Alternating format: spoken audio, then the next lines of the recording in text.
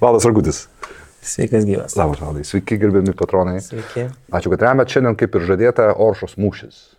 Ostrugiškis, Ostrurskiai, litvinistai įvagę, nors šiaip jisai ko gero ukrainietis būtų. Jo, šiandien samprata būtų ukrainietis, bet negali savęs kažkaip su Ukraina per daug sieti, kadangi tuo metu nebuvo sampratos Ukrainos iš vis tokios. Rusija nebuvo. Ne, jinai buvo Lietuva.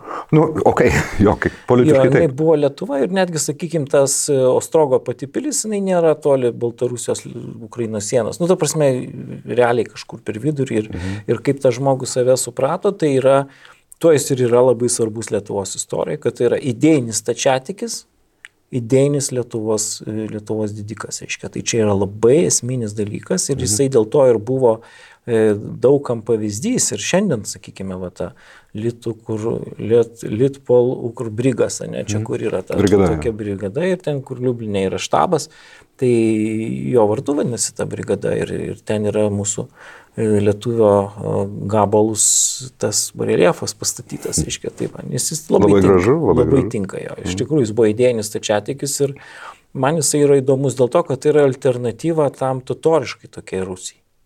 Reiškia, mes tą turim labai dažnai pagalvoti, kad turim sukurti tai tokiai despotiškai valstybei kažkokią tai tokią atsvarą. Litovskai Rusija? Nu, tai va, jisai yra toksai simbolis šito krašto ir jeigu mes turėtume tokius kaimynus kaip Ostrogiškio atstovaujama, reiškia, Rusija, tai mes turėtume visiškai kitą rytų Europą ir čia gerai gyventume ir nesidairytume tenai tos totorius, aš ne prieš totorius, bet prieš tai, kad europietiška kultūra totoriškų pagrindų padaryta, tada nėra labai gerai.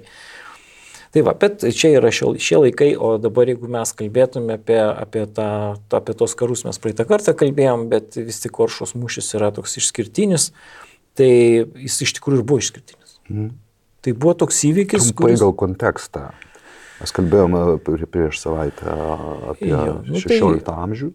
Jo, tai čia yra toks daiktas, kad 1512 metais iš tikrųjų čia pridėjus ranką be jokios abejonės Mykolui Glinskiui. Totorių tam kunigaišiui, kuris labai čia pretendavo į aukštas pozicijas Lietuvoje, kada jį čia nepriėmė ir po nutarimo išstūmė, jis išsižeidė, ten važiavo.